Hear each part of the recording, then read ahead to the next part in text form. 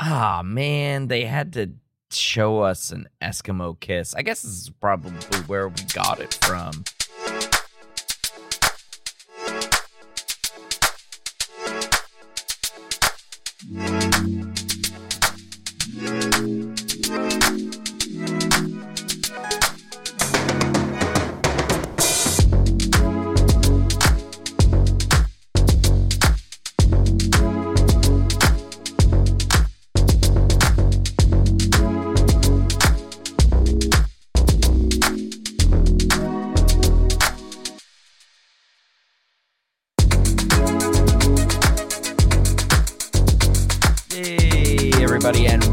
To the Cinema Psych podcast, the podcast where psychology meets film. I am your host, Dr. Alex Swan, and in this episode, in the summer and year of different formats for the show, or different topics for the show, if you will, we are going to be discussing what many have viewed as a straight documentary, but more recently has been considered more of a docudrama. And so even though we don't do documentaries on this program, on this show, a docudrama, I think, works. And our guest today is going to help me with this.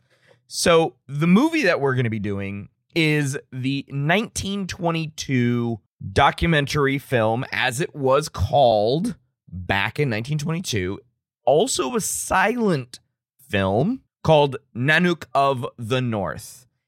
And for a great many people in the lower 48, for sure, like south of Hudson Bay, Canada, this was really the first look at a different kind of people that coexisted amongst the white colonial presence in North America, right? So these are native Inuit people in the far north of Canada. Like I said, we're talking northeastern part of Hudson Bay is where the filmmaker by the name of Robert J. Flaherty and Francis H. Flaherty, or I think I'm saying that right, Flaherty, Flaherty. I've heard different pronunciations for it, so I'm hoping I'm doing okay.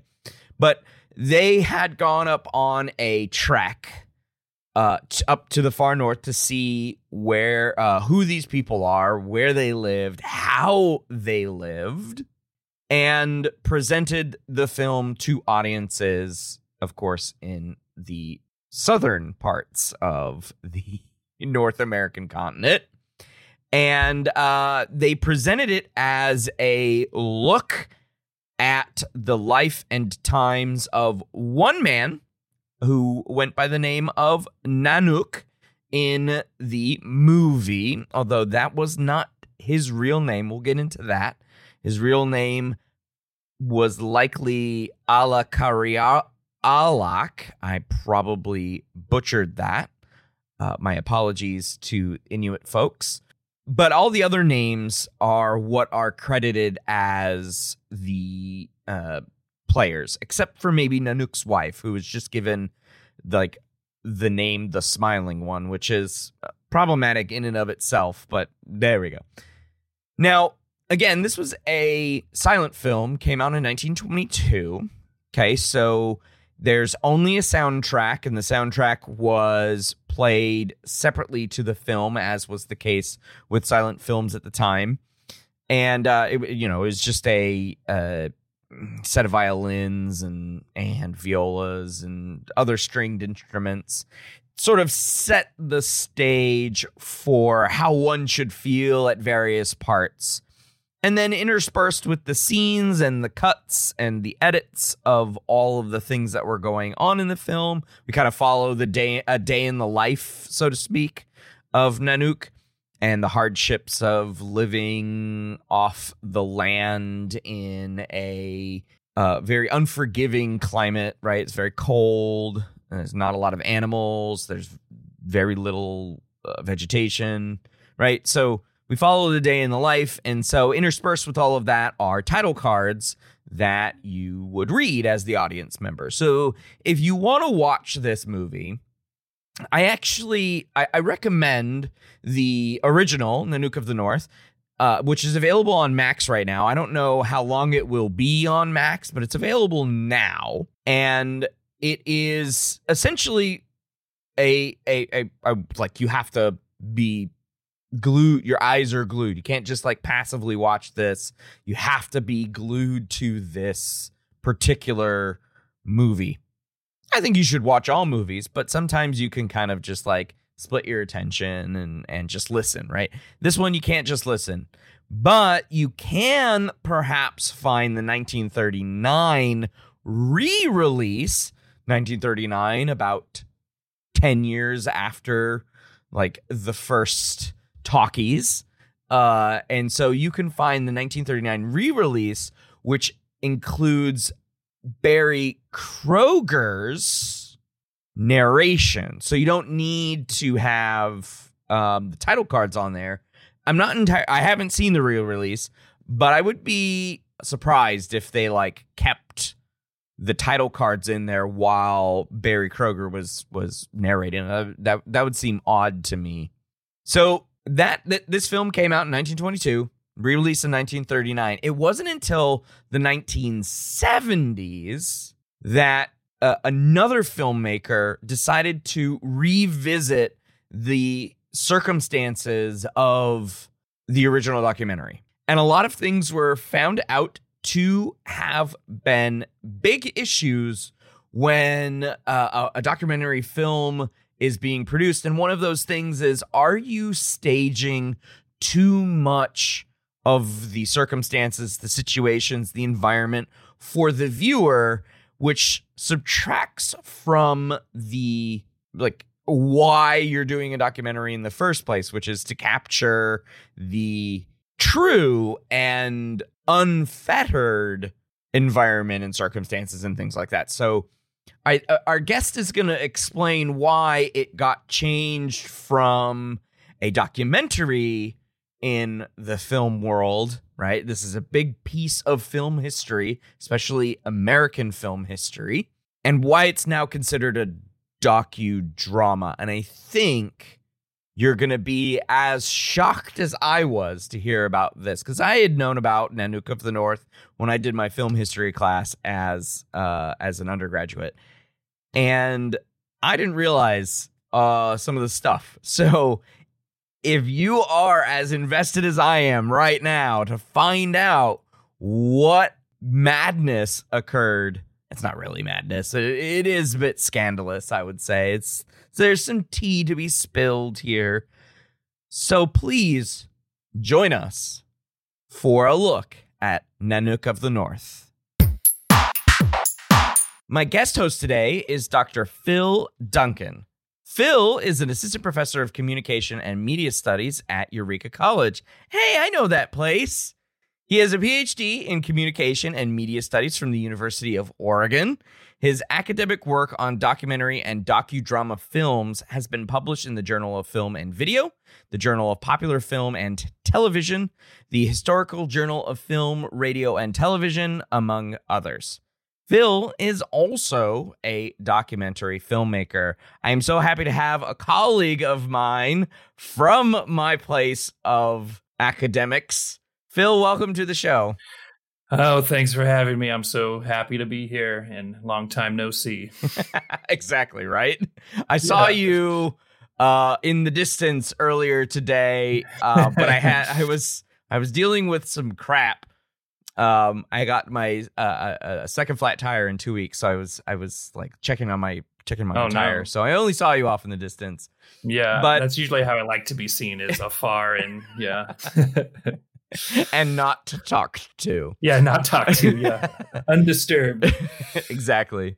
So I wanted to have you on for a while, and I'm glad we were able to come together and chat about when we could figure out a date and time to do this, because you are a documentary filmmaker. You do teach about films in your rotation, your repertoire, and you had just added cinema studies to our catalog. So, I'm just happy to have another film person on. I know I've had film people on before as like film lovers, psychologists, but you're actually a film dude. So now, what is it about film that makes it so useful for teaching these concepts?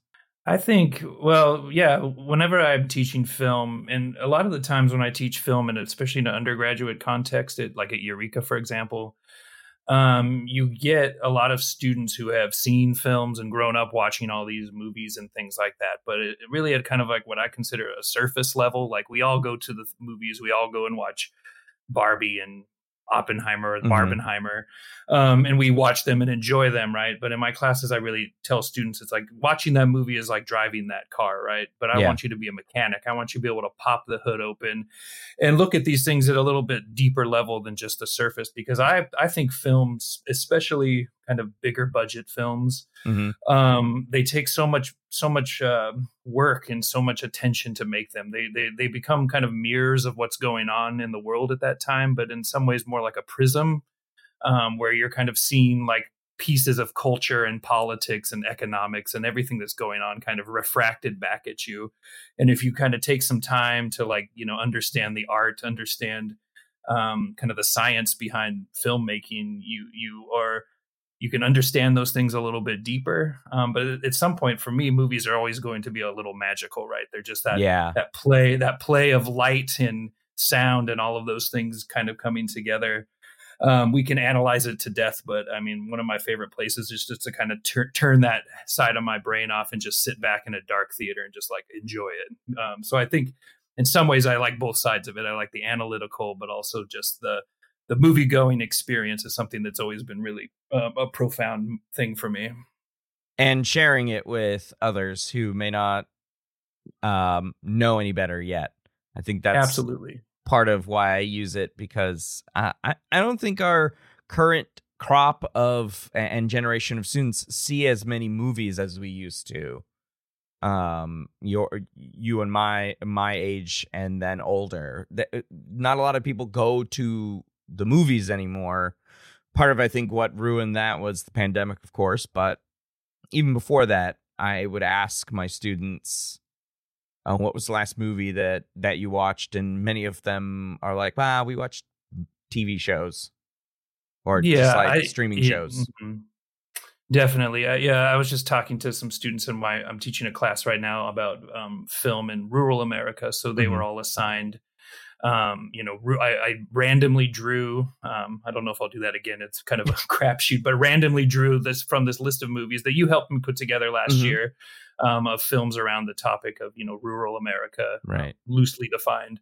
And I randomly assigned them all different movies ranging from, the 30s all the way up to probably the 90s. And they enjoyed the exercise, but I would say probably the biggest complaint was that the movies were too slow for them. And I just think it's kind of an indictment a little bit on kind of the modern mediascape, where everything is fast cuts, condensed, quick, right, bite-sized pieces of media. So actually sitting down, and as somebody said, quoted in my class today, it was just 10 minutes of Brad Pitt fishing. And I'm like, you're supposed to kind of enjoy that part, like you're supposed to like kind of look at the character, kind of below the surface and soak the scene in. But I think as a culture, especially as a younger culture, it's kind of getting more tuned to that, like, the TikTok kind of edits and things, which I don't think traditional kind of classical film is really meant for. So I see those as being very different forms of media. Yeah, and I think it's definitely changing the landscape.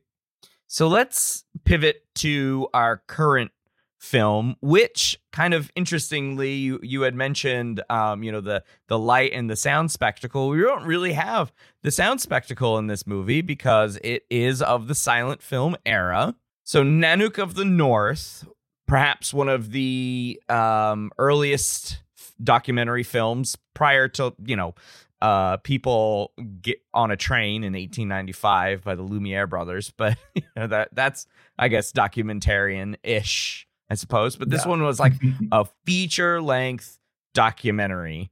So And because you're not a psychologist, and I knew that going into asking you, I was curious as to what documentaries might bridge the gap between fiction films, which is the primary scape of the show, and documentaries, which is your wheelhouse. And you suggested Nanook of the North. So for the listeners, expand on that choice.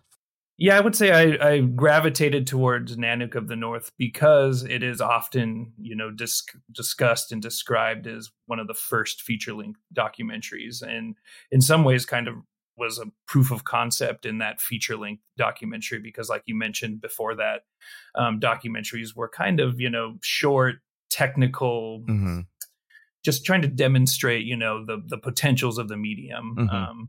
Whereas this piece in general, this piece kind of came together, bringing in a lot of these modern vocabularies of filmmaking, right? Okay. Like editing, different angles, things like the characterization, right? Like actually having a subject of your film instead of just the train coming through the screen or the man sneezing or things like that. Yeah, right. So in that sense, you have that idea of a kind of true documentary, the way we think about documentaries even today, right? Even in the modern context.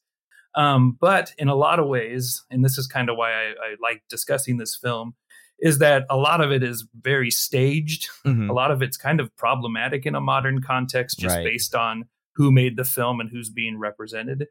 And just the idea that it plays with that idea of reality versus fiction, of kind of making a time-based period drama that's highlighting kind of an indigenous culture that even at the time this film was being made was not necessarily a true representation of the way people were living at that time. So in some ways, it's almost like a diorama that you would see in a museum, where you walk in and you see, people dressed in period garb and, sitting around a campfire. It's not necessarily reflective of the real life of the people in the film, as we'll probably talk about. It kind of brings this back to how the film was presented in 1922 to audiences versus how it's viewed now, right?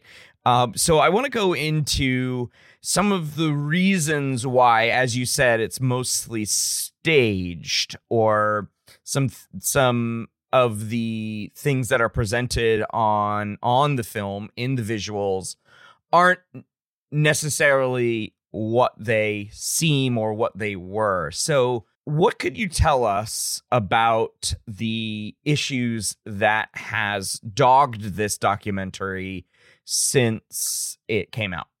I would say some of the issues that kind of continue to it really kind of revolves around this thing that we talk about. I think it comes from anthropology, the term, that kind of idea of this like noble savage in quotation marks. Sure. The idea of presenting kind of a indigenous people as kind of this other, that, and not necessarily in a negative connotation. I think in some ways, even though Flaherty is being very paternalistic in a way that he talks about the subjects of this movie, it's also, you can tell that his intentions, I guess, are in the right place for the, just for kind of looking at it through the scope of who he was in the time period, right? Because we can't really ignore the context, because we're talking about a 101-year-old movie at this point. Yeah. But definitely some of those kinds of things. So Flaherty is kind of depicting this man who he calls Nanook, that's not his real name. Nanook actually means polar bear in the Inuit language. He's depicting Nanook and his family. He has a wife, and maybe to be honest, it's never really clarified whether he has two wives shown or just one.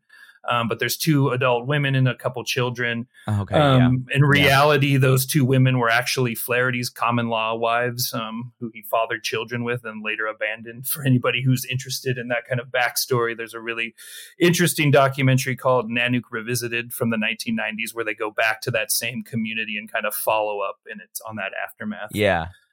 And just kind of the dress was shown as being like, seal furs and things like that. I'm sure that was still part of the culture at that place, but not necessarily how people live day to day.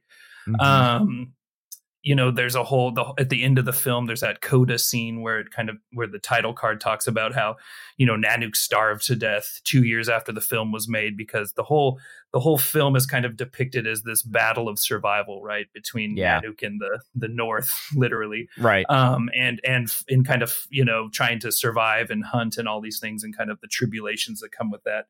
But in reality, that's never been substantiated.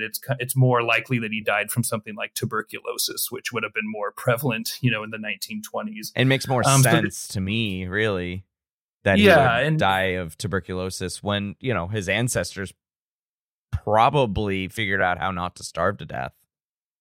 Yeah, and it comes, and there's a scene where they kind of build an igloo in real time, which is actually really interesting to watch and play out in real time.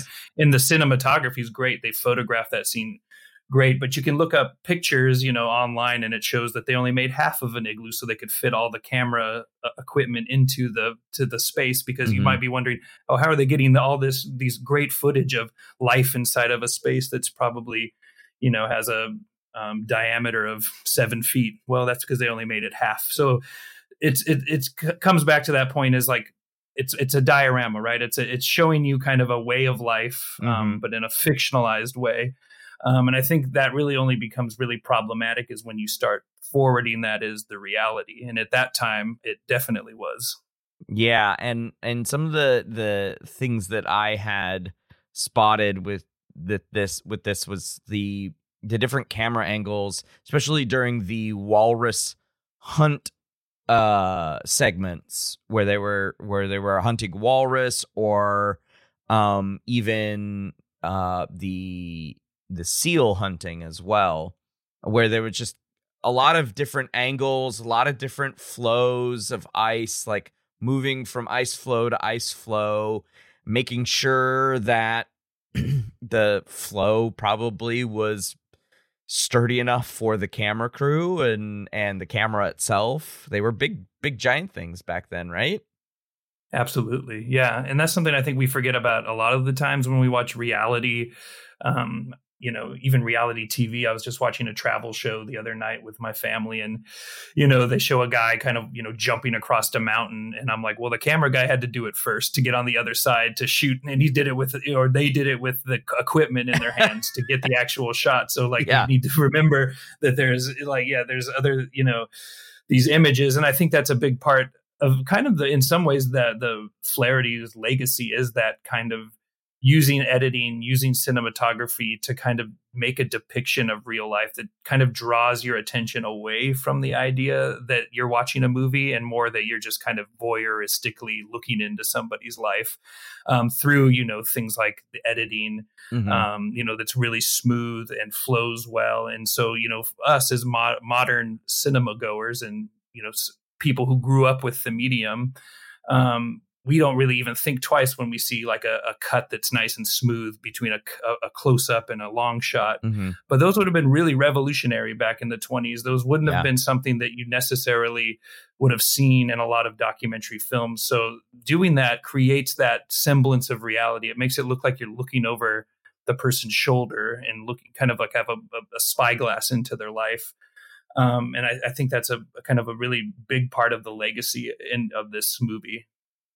So you would say that the techniques that Flaherty used in putting this together, with the smooth cuts and the different angles of things, really is to represent being there with our own eyes, and that this translated to a better way to documentary filmmaking?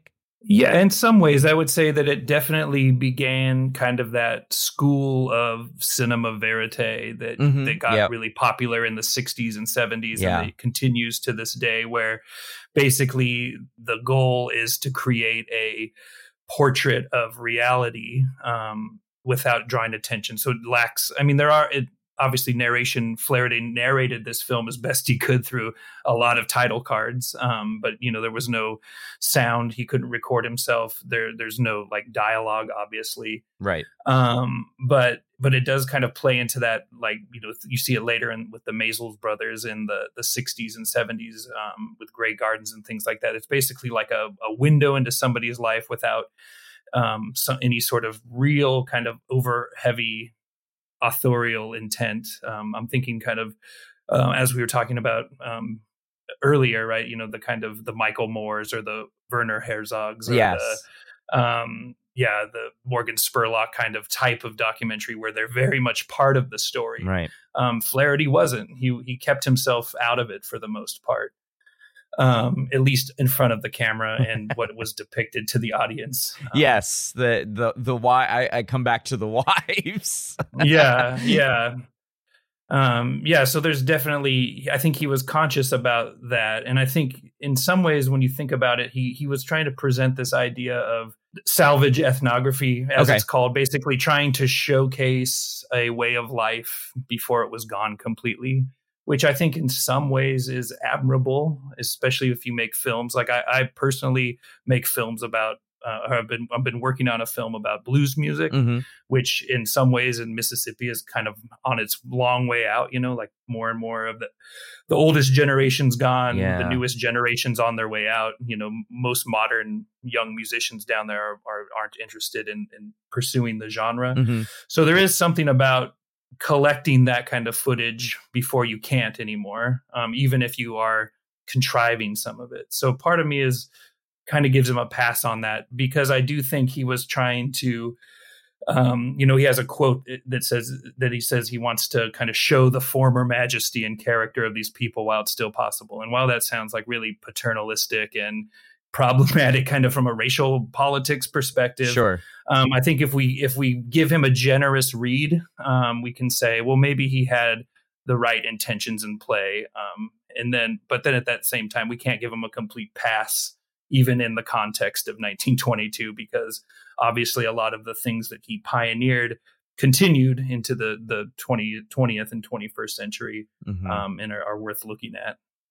So I wanted to ask you, and if you don't know the answer to this question, that's fine too. But what is, or what was, any sort of outcome, or I don't want to say backlash, because I don't know if it's been negative, but the consistent use of the word Eskimo in the film. Do you know any more backstory related to that? I'm super curious, because even at this point in time, we knew what many of these peoples called themselves in the far north, in the Arctic, right? One of those biggest groups being the Inuit, as you had said. But of course, as Americans, we grew up with this term Eskimo. So I'm just curious if you had any background knowledge of that. I don't have much about that. I know that this film was really popular when it came out. It was an international success. International success. Wow. I think it was Germany. You could buy Nanook ice cream, it was commodified, commercialized, and things like that. So it did. I can't speak to how prevalent that term was before and then after the film, but I would say that it definitely, this film reached a very far-reaching audience. I mean, it was financially successful, critically really successful. I mean, this thing kind of blew there's a reason we're still talking about it 101 years later. It was kind of an international sensation, just based on, I mean, the fact that he lugged cameras up to the north. Oh, right. That I want you to talk about that more, because this is a huge one. And when you watch the film, it's basically the first title card. So why twice, Bill? Okay, so Robert Flaherty went to the north once on kind of an expedition to make a film. He shot all the footage he wanted. He got back. He says he showed it around and that he didn't like the results or what happened. And then he ended up dropping a cigarette on it while he was editing it, and just burned the entire master print. Okay, pause there for a second. Yeah. So he didn't like the initial screenings. So he accidentally dropped a cigarette on something that he probably knew was flammable. That's scandalous right there. Yeah. So, I mean, in as testament, I guess, to whatever his grit or whatever, because I don't know if I would have had it in me to do it again. But he went back again, and getting to the far north of I believe it's Upper Quebec. I'm trying to think what the modern province would be at this point. But getting, dog sleds and equipment and things up there in the middle of the winter to do it all over again. He did it twice. So, yeah. And the second time, I guess he was happy enough not to burn it to cinders. He was probably getting financed this time. Oh, and he definitely was, right? The second time he got a big chunk of money from Rivian Frères, the Rivian brothers, a fur company based out of France, right? So that's kind of a good segue into the idea of another reason why I think that this really speaks to me, as a kind of this proto kind of commercial documentary film. Nice. Is that he had corporate sponsorship. And in some ways that corporate sponsorship, you could argue, makes an appearance in the film, in a very famous yet kind of problematic scene when Nanook's family goes and visits this fur trapping or fur trading outpost. And it's shown as kind of this beacon of civilization. One of the kids is sick because he overeats himself on food. He's given castor oil to make him feel better by the kindly fur trapper. It's shown as a way that they can sell their goods from hunting, polar bear furs, seal furs, etc., for other items. But then there's a really problematic scene where they show Nanook, basically hearing a record for the first time, and which may or may not have been the case. We don't really know, but this is how it's presented to us. Yeah. He picks it up off the spindle. He bites it with his teeth. It's just very kind of it's almost like Flaherty's trying to show this kind of juxtaposition between primitiveness and civilization. And it's all done under this kind of, like I said, this kind of racial, socioeconomic backdrop that in the modern context, especially is kind of hard to watch in a lot of ways. Right. And I think that a modern audience would probably be turned off by several scenes. So the tag that I have at the start of this episode is about the Eskimo kiss.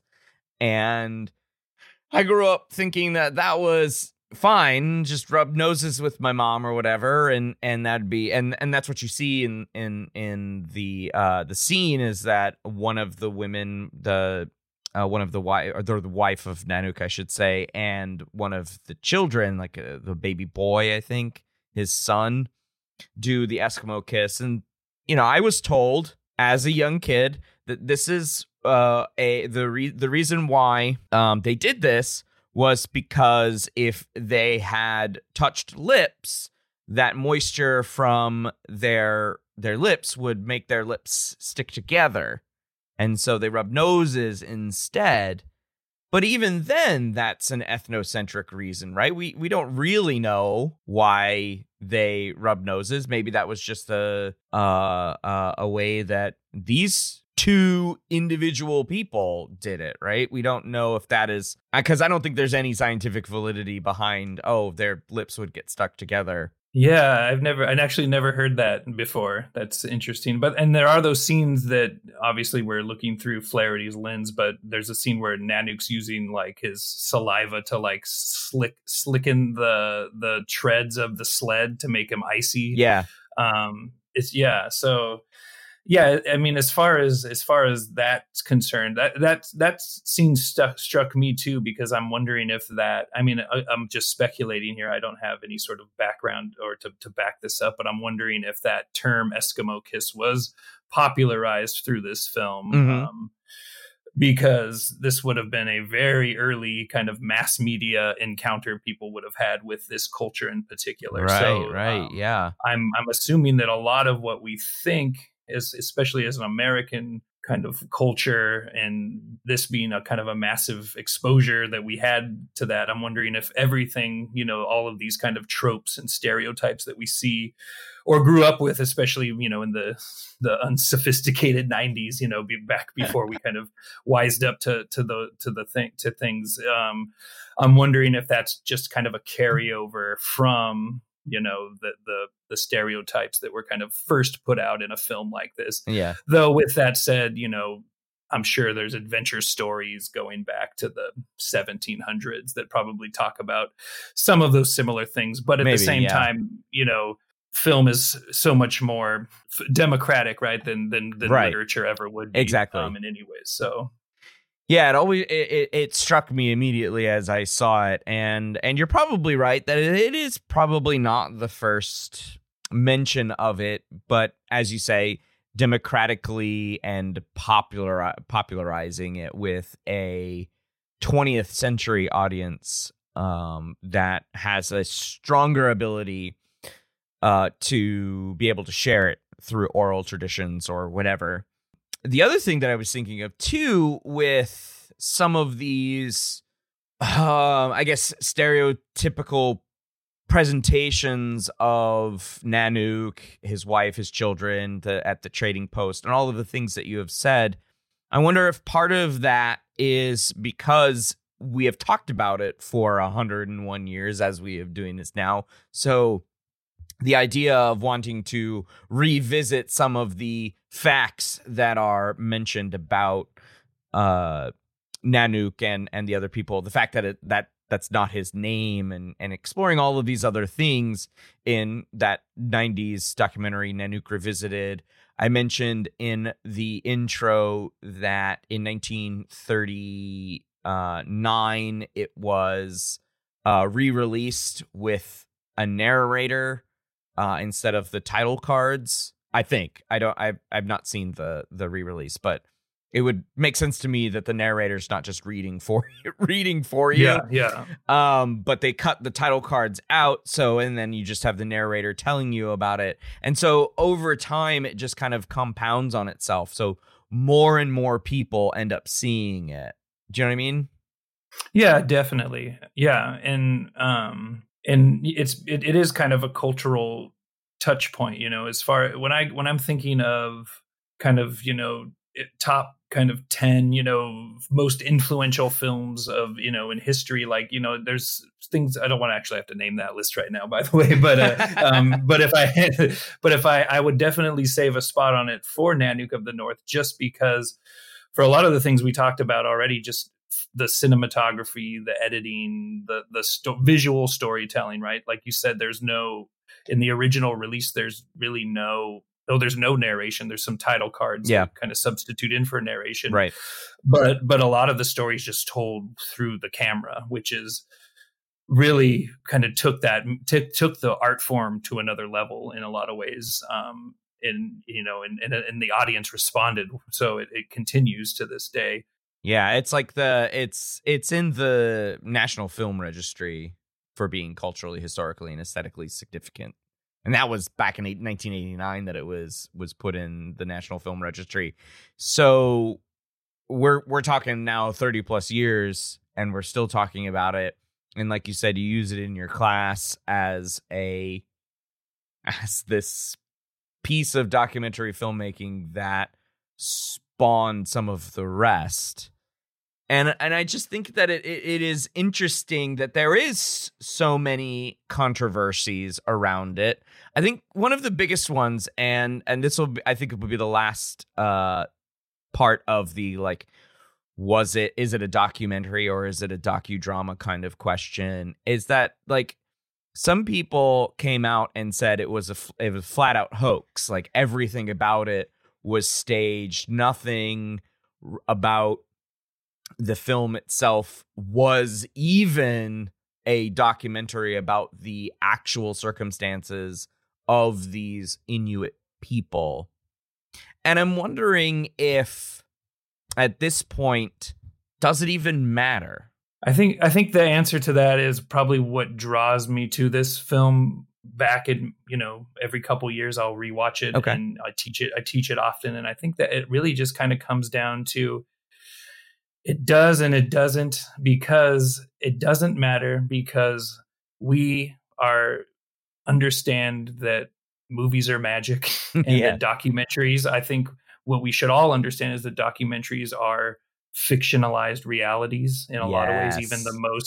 Even the most straight up, straightforward documentary that you want to watch has some sort of authorial intent behind it. Every edit is a conscious decision made by a person sitting down behind a computer, most likely these days, or Flaherty's case, a cigarette and a editing machine where he had to cut the footage. I love it. Yes. So I think that definitely it doesn't matter in the sense that we have to all be on the same page, that a documentary is using reality as the raw material to make a fictionalized story. Mm-hmm. And I'm comfortable with that in my own filmmaking too. I have come to terms with that.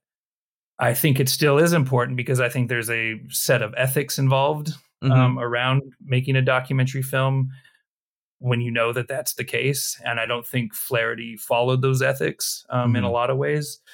And I think a lot of that is just kind of time-based, contextual. He was a white man going to a non-white community in the early 20th century, and that came with a colonial mindset that I think you still see and kind of permeates that entire filmmaking process.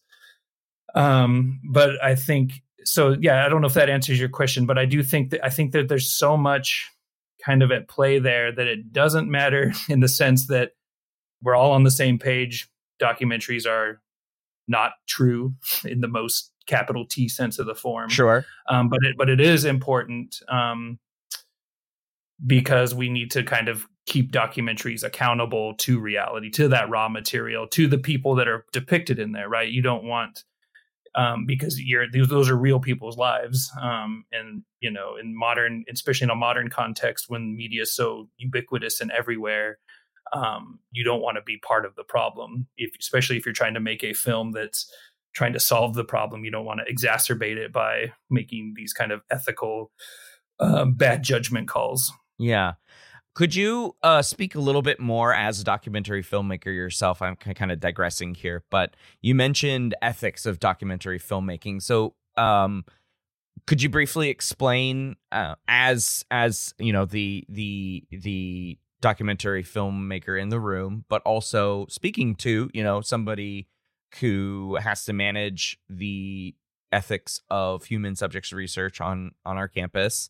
And so I'm always thinking about ethics. So could you explain that a little bit more? Yeah, I think there's probably a lot of overlap between making a documentary film and kind of doing research, right? Sure. That human-centered research. Yeah. First of all, you are in collaboration in a way, even though you might be the one guiding the process. It's still one can't exist without the other. Yeah. So I think that that's important to kind of keep in mind, is that in my own case, when I'm interviewing people, I probably will pay them a little bit just to kind of make sure, especially if they're a musician, and that's their livelihood. I have no problem paying a musician to record and talk to me. I don't feel like that jeopardizes the quality of the answers I'm going to get. I feel like consent's a big thing, making sure that people are comfortable with the story you're going to tell. And that comes from building trust with a person before kind of jumping into the weeds, kind of telling them what you're going to be doing, what's the aim, what's the goal, where do you think this is going to show up? And then just kind of being a good collaborator even when you're done working with them. I feel like maybe, and I think this is Robert Flaherty is definitely guilty of this, and that's he took what he wanted, he got his story, and he left. He left a child. If you watch Nanook of the North, that child grew up into a very bitter adult for having that experience in life. Wow. So I think that's the thing too, is keeping, from my own work, working on my film, as I'm getting closer to being finished with it, I'm starting to follow up with the people that were in it. I'm going to start sharing it with them first, just to make sure that they're comfortable with it. Because the last thing I want to do is put this thing out in the world and have somebody be mad or regret talking to me. That would be a failure on my part, as if they saw it and they weren't happy with the way they were shown or depicted, or if they thought I took things out of context. I think that would be unethical, in my opinion. So I think that a lot like working with a research in a research context, when you're working with another human being, you have to acknowledge the humanity of everybody involved, even if it's based on a relationship of where there is definitely a power dynamic in those situations, and you just have to be aware of it and try to make it more equitable and comfortable, I think. Because you are the one, if you're the researcher, you're the filmmaker, that comes with that power. And I think that you can wield that like Robert Flaherty and kind of will your creation into play, or you can take a step back and be, and I think, a lot of people who do ethnography as a research method or ethnographic filmmaking in the modern context understand that you need to work with the community to make this product as in collaboration, rather than just kind of showing up with a camera and then leaving and never coming back. Right. And it is that's good to hear. I like that. So from what I hear is, do then your subjects have like, forgive me for using this, but like Final Cut approval? I have yet to encounter an issue where that kind of ultimatum would come down. I would say if somebody, I would work with them to make it right, and go from there. But with that said, that's a tricky question too. It's like, it's like the ethics of it behind it are because like they agreed to be in a documentary and they signed a release form, which is necessary in kind of all contexts. So I would definitely listen. I would definitely be open to making changes. I don't think I would throw an entire project out because one person. I might re-edit it, change things a little bit, maybe take a person out if they just absolutely didn't want to be part of the project anymore, because there's really nobody wins in that situation, right? They're unhappy with them. With that film, you're going to be unhappy with all the scenes depicting that person if you just kind of begrudgingly force them to like kind of continue in it. But I have, luckily, and knock wood, have not encountered that. But at the same time, I'm not doing. I try to cover my bases early. I try to build these relationships. The first time when I was working on this recent project, I basically went down there and got a little bit of footage, but mostly just built relationships. I didn't even really interview anybody. So then when I came back down a couple months later with my camera, I had connections and people where it was almost like, you jumped right into it and you had all these conversations on email, you bounced ideas back off of each other.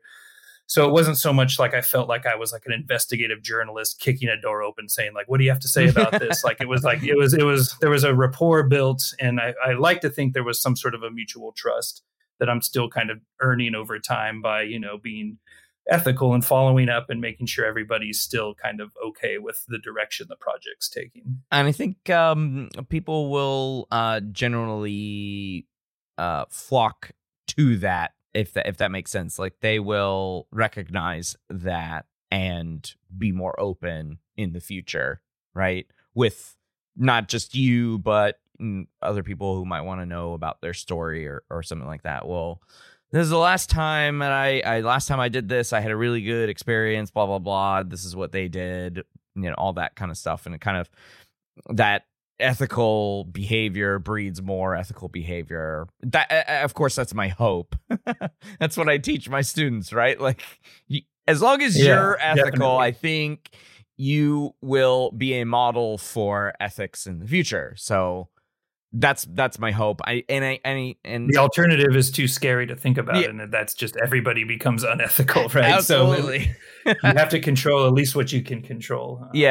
In that sense. And I think bringing it back to this documentary, and how in some ways Flaherty acted unethically does sort of not diminish the film, because obviously it kind of didn't get diminished in that respect, but you kind of wonder how else would this have been different? You kind of think about the counterfactual and be like, well, if he had done this more ethically back when he had done it, I'm curious, and I'm really curious, and this is now lost to time, but how the first filming went in that first encounter, because he kind of gives a little bit of it away in the title card where he's explaining, my first attempt, the film went up in flames and everything like that, and we had to come back and redo it. And I'm wondering if he was trying to capture some of that magic, as you've been saying, magic from the early part, which may have been a little bit more organic. Yeah, I mean, that's a question we will never know. It's lost to time, but yeah, I do. Yeah. And I was just gonna say, you while you were talking about your relationships with these folks and how other filmmakers might have relationships with these folks, I think I thought of this power dynamic you had said, and I thought thought popped into my head, like, and the gentleman who played Nanook could have murdered Flaherty very easily. I mean, he probably had tussled a lot with seals and with walruses, polar bears, as is described in the movie. And it's like, dude, if you had taken the wrong step. Yeah, and yeah, definitely. I don't know. I can't pinpoint my source on this at the moment, but I feel like the actor that played Nanook was game for doing this. And there's actually some pretty interesting commentary. Like there's that scene where they've harpooned this walrus in the shore and it's fighting back. Right. And you keep seeing the actor look back at the camera and he's shouting. You can't hear him but based on like Flaherty's journal, he's basically saying like, give me your gun, give me your gun so I could finish this. Like, but Flaherty refuses. And it's really kind of dire. Like that's a huge animal. Right. That's being very provoked, and Flaherty's basically just standing back and saying, whatever happens, I'm going to get a good shot here. So it goes both ways.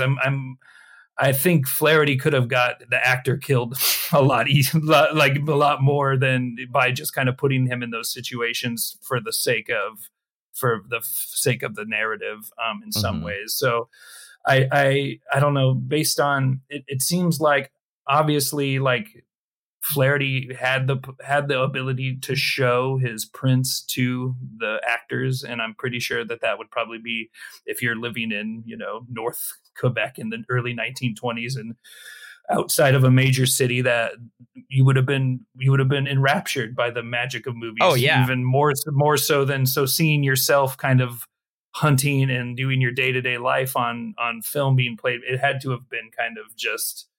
I mean, if I really try hard to put myself in his position, I say, yeah, I would be playing to the camera as well, too. Who knows what will come of this?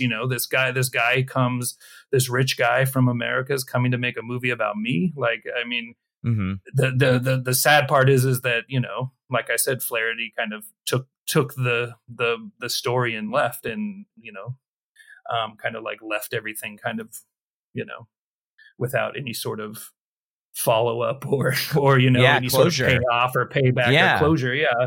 And that's why I really like showing that Nanook revisited after showing this, because it kind of shows you the aftermath of unethical production, and how that can have multi-generational effects, especially in a place that's impoverished, and has all these kind of socioeconomic problems. So I just think that in some ways, it's kind of a cautionary tale about how not to make one of these kind of drop-in ethnographic documentaries. Yeah, because it just leaves a bad taste in everybody's mouth who was involved, except for Flaherty. I mean, he probably took his money to the bank, but yes, he did, and of all of the success afterwards, I would imagine. Okay, so my last question for you, and this is a fun one, because what I normally do is I intersperse scenes from the films in the show, and I can't really do it in this one. That's true. I had Didn't leave another you much. I had another silent film. No, it wasn't a silent film. It was Rashomon. So I couldn't do clips because they were all in Japanese. Mhm. Okay, so this is what I do with some guests sometimes, and because I can't do the audio version of any scenes. What is your favorite scene, since you've seen it multiple times and you revisit it? You know, especially when you teach it in your course. What is your favorite scene and why? I would say from a pure image-based kind of scene, it would definitely be when the family gets pulled out of the kayak when they pull up to the shore. At one point, it looks like just Nanook's, paddling this kayak. Yes. He hops out. He pulls 2 to 3 kids, two adult women, and a puppy from underneath the kayak. And every time I watch this movie, I say, what happens if this thing flips over? Because like they are stuffed into this kayak without, and it's almost like it's definitely slapstick. I mean, that's what it's intended to be, right? In this context. But it's like how many, it's just surprising.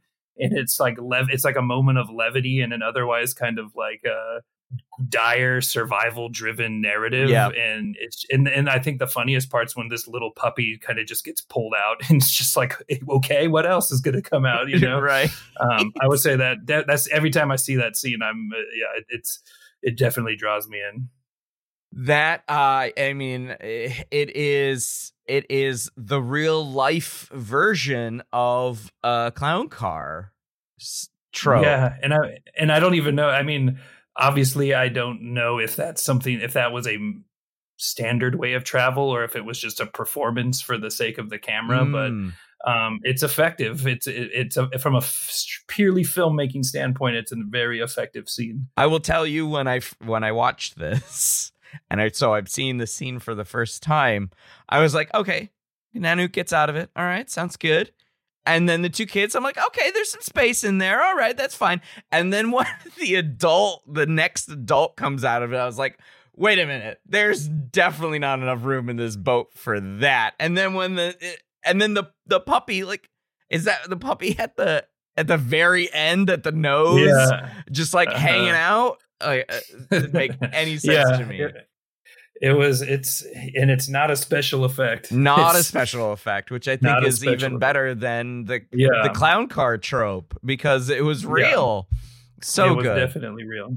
I don't necessarily have a same scene as that for my favorite, but what I did like is there's several close-ups of a wolf snarling, and I thought that was both great dramatic kind of imagery, right? So I'm sure not very many people who saw this movie had ever seen like a wolf snarl at them. Probably dogs, but they don't look as scary in my opinion. So and several close-ups, and Flaherty makes this juxtaposition between the wolf wanting the food that they had just hunted and them trying to keep it, right? And trying to like keep it at bay because their food. I think those, I'm not 100% sure, but I feel like those might be like wolf. Those were I think they're wolf like hybrids. I think those were hybrids. Okay. Those were kind of like his sled team, but they were definitely not like your family dog. These were like, yes. They basically had to put the puppies in their own miniature igloo to protect them from these like adult who were, I mean, and you saw in the scene you're referencing, right? It's like they're feeding these dogs, but it's like even feeding them is like a harrowing event because they're basically wild until you get a harness on them and then they'll pull you, Oh, okay. Yeah. Right. And I think at one point they say they have to like put what they don't eat like high up, maybe on top of the igloo, but I'm not entirely sure. Yeah, it's their sled, Their so sled. they don't eat the sled basically. I mean, I guess if anybody has like a dog that eats, like the shoe or it's like a bigger, stuff, yeah. it's a bigger shoe, yeah. But yeah, no, those dogs are. I think they definitely had to have been hybrid, and they were very utilitarian. They were not the family pet, that's for sure. But there was this really cute husky puppy. Mm-hmm. And I want to know more about this husky puppy. Probably no longer of this world. Yeah, I would imagine so. Maybe its bloodline has existed beyond, but yeah, and there's definitely, and that's, I think, one of the big things about this film from a narrative standpoint is that it does a pretty good job, and you see this a lot in like nature documentaries especially. It's like it plays that scene by scene juxtaposition of dire survival situations with kind of more like playful nuclear family type, living. And you see that in a lot of different things. And I think that you see that a lot there, right? Like, I think that if you give Flaherty a little bit of the benefit of the doubt, he's trying to show you that there's a universality to, familial love and what you're willing to do for your family and things like that. No matter where you live. Yeah, no matter where you live or how you live. Mm-hmm. I think he's trying to show that, even if it's a completely contrived experience. But I think the story itself is attempting to do that.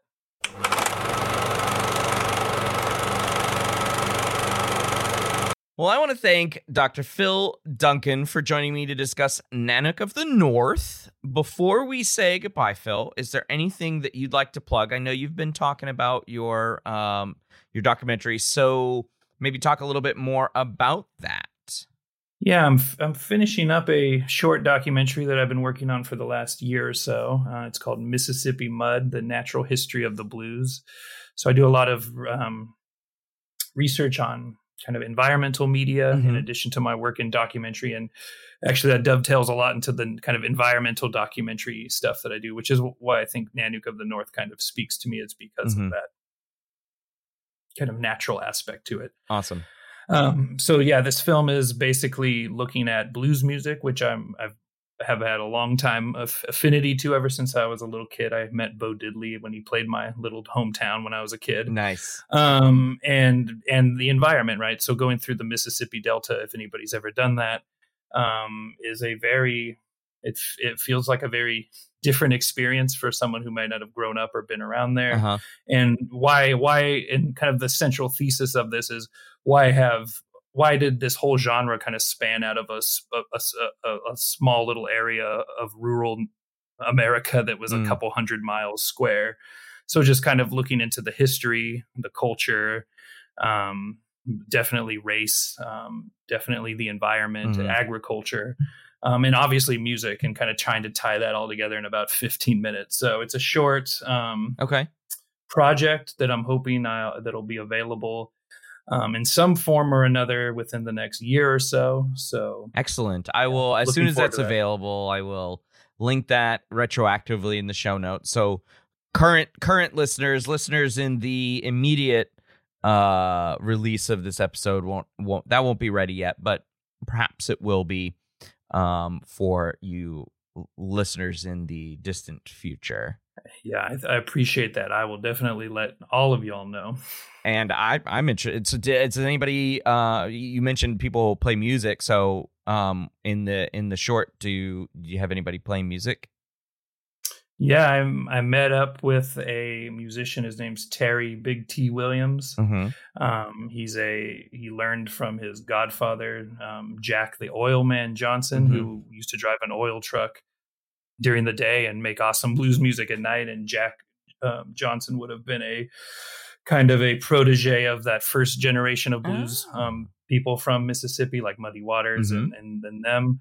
So Big T's definitely a part of that lineage, and he's played he came over to my Airbnb down in Clarksdale, Mississippi one morning, and he played some music for me. We talked for a couple hours, and he's a really cool voice in this project. And I'm really kind of happy that I get to kind of use his music to tie together all these thoughts, because I see him as kind of a living legend, a living kind of link to some of this really, really deep American art, in my opinion, maybe the most American art, if I can be so blunt. And bold, yes. Yeah, and bold. All right. Well, thanks again, Phil. I appreciate you joining me on the show. Thank you for having me. This was a lot of fun. And that's going to do it for this episode. Until the next one, thanks for listening.